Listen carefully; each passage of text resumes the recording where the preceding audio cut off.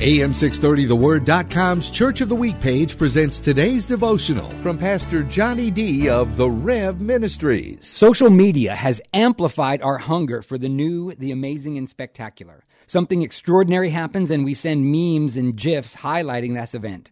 When will Christians take this same attitude about the Almighty?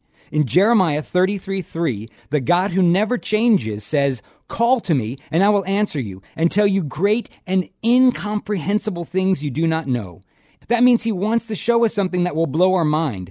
I want to serve that God. I want to call the God who is going to do something like that in my life today. Something I can't even fully understand, and that's going to have me telling everyone I know about what he's done. You know, letting my light so shine. Hear Pastor Johnny D. tell the story of the REV Ministries, our Church of the Week, this Saturday afternoon at 4 on AM 630. The Word.